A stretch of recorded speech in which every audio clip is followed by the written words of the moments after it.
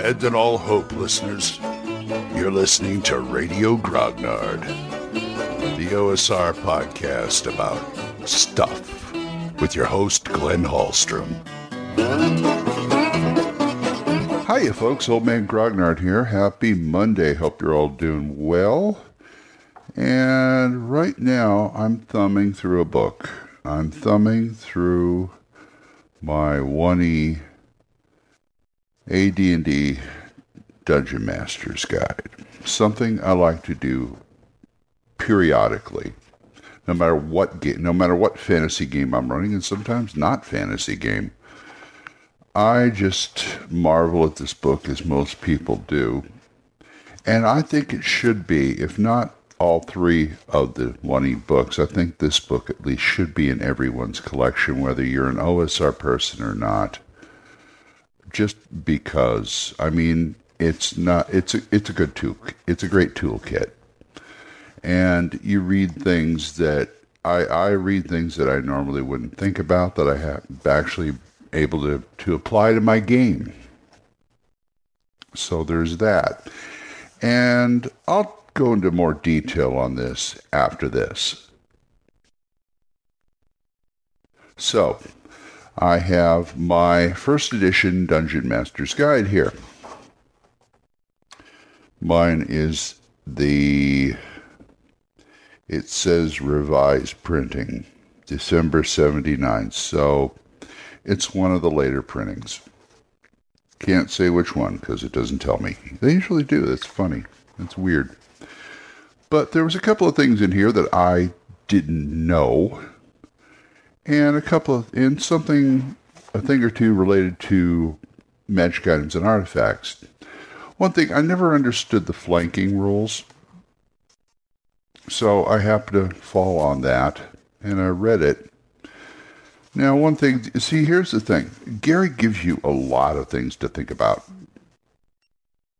And he comes up with things that are really interesting and fascinating, but I don't always, as any other person who writes things, I don't always agree with them.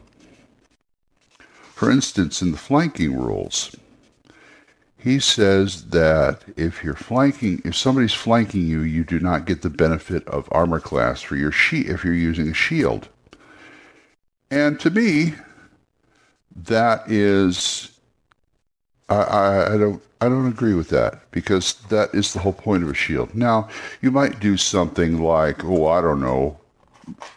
either ask the player, who will always say yes, or you can just take a d6. 1, 2, 3, the shield's on the left side. 4, 5, 6, the shield's on the right side. Or you can look at the miniature if the miniature has a shield. I would ask the player at the beginning of combat or some other time near the beginning of the session, whatever, which arm do you use for your shield? And then just go with that. And most players, I find, are, pretty honest about that. So that's how I judge that. So it would depend on what side they're using their shield on. Simple, easy peasy. Here's some things about missile encounter reactions, missile discharge. And let's go back here to as I said, the magic item section. One of my favorite areas. And let's see, rings, and what I wanted to get back to is the artifacts and relics, because there's a whole bunch of things you can read here. I mean, the description of the artifacts, of course, the ones that Gary came up with, of course, he's always going to encourage you to come up with your own, but what fascinates me is they have certain high-level artifacts that you get to design yourself. Not really design, but you get to modify yourself. And he encourages that.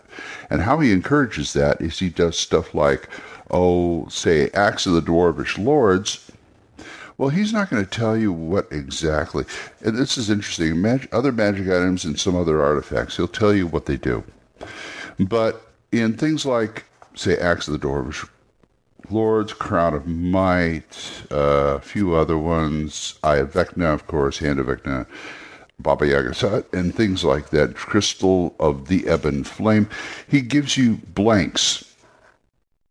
He describes the item and how it was made. He gives you a few abilities, like the Axe of the Dwarves Lords is equal to a +3 hammer.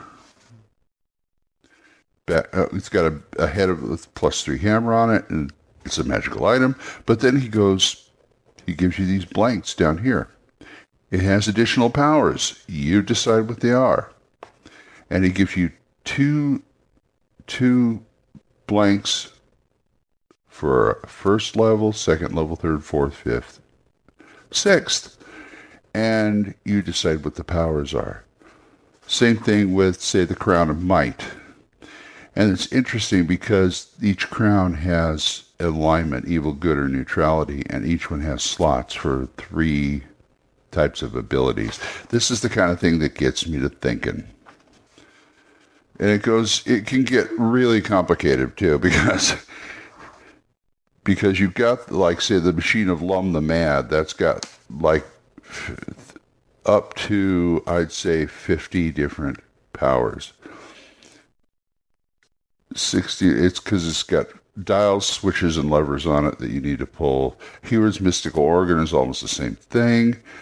But this, I think more people should make artifacts like this. They really should.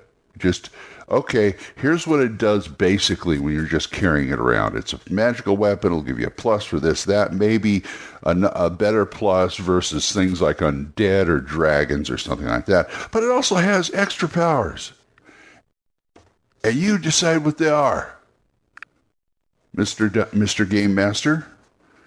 And it could change and here's another thing where they encourage you to write in books, which to me, this is the step, wanting D&D being a hardback. Oh, it's hard for me to do that. So I have the PDF. So I will print off the appropriate pages. But the thing is, this can if you write them in pencil in here, or you just print them out on a PDF, you write them in, and this can change every time. Say somebody finds a Joides Mask, which has 2 first level abilities, 1 second, 1 third, 1 sixth.